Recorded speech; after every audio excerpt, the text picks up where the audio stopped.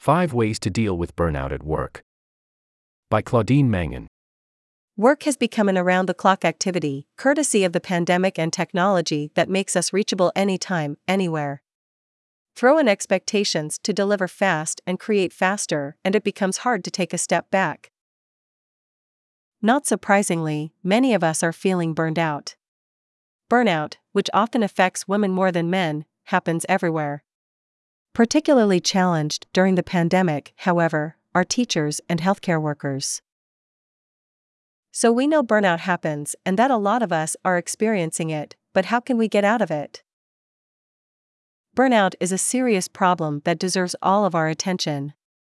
My research, which studies employees across various organizations and the work practices they engage in, helps me understand how to address common widespread problems like burnout.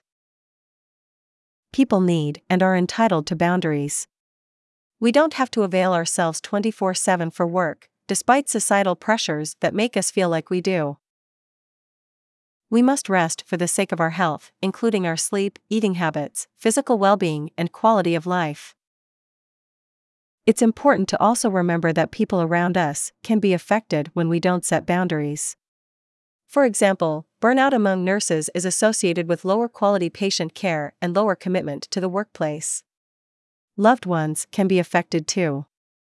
We can take stress from work home and be angrier, less supportive to, and more withdrawn from our spouses. Check your employment contract or collective agreement. Figure out how much you're expected to work, what you have to deliver, and stick to it. Work won't love you back, no matter how much you give. If you're entitled to vacation, take it. The same principle holds for sick leave. If you're entitled to it, take it when you are unwell so you can get better. You need to know and be mindful of who you are, what you want, and how you spend your days. Ask yourself why you do your work and what you wish to get out of it. What are you willing to sacrifice to get there, and what not? What else in your life is crucial?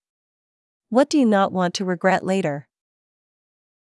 Take time to think through these questions and how your life aligns with your priorities. Do your days mirror your preferences? If not, why and how not? Think about what you can change, try to spend your days differently, and observe the result. If something works better, integrate it into your daily rituals. If not, try something new.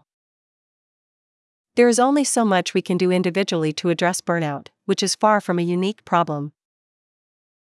As employees, we need to question, rethink, and repair organizations that generate overwork. It is important to not only have these conversations with yourself, friends, and family, but in the workplace too.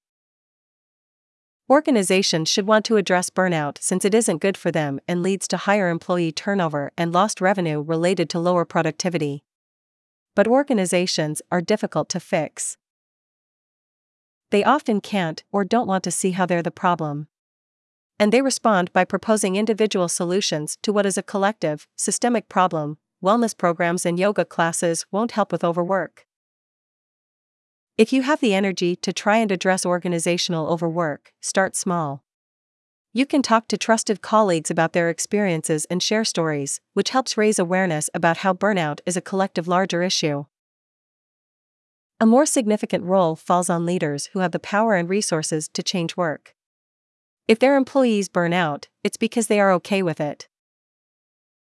Responsible leaders should reach out to employees to inquire about burnout.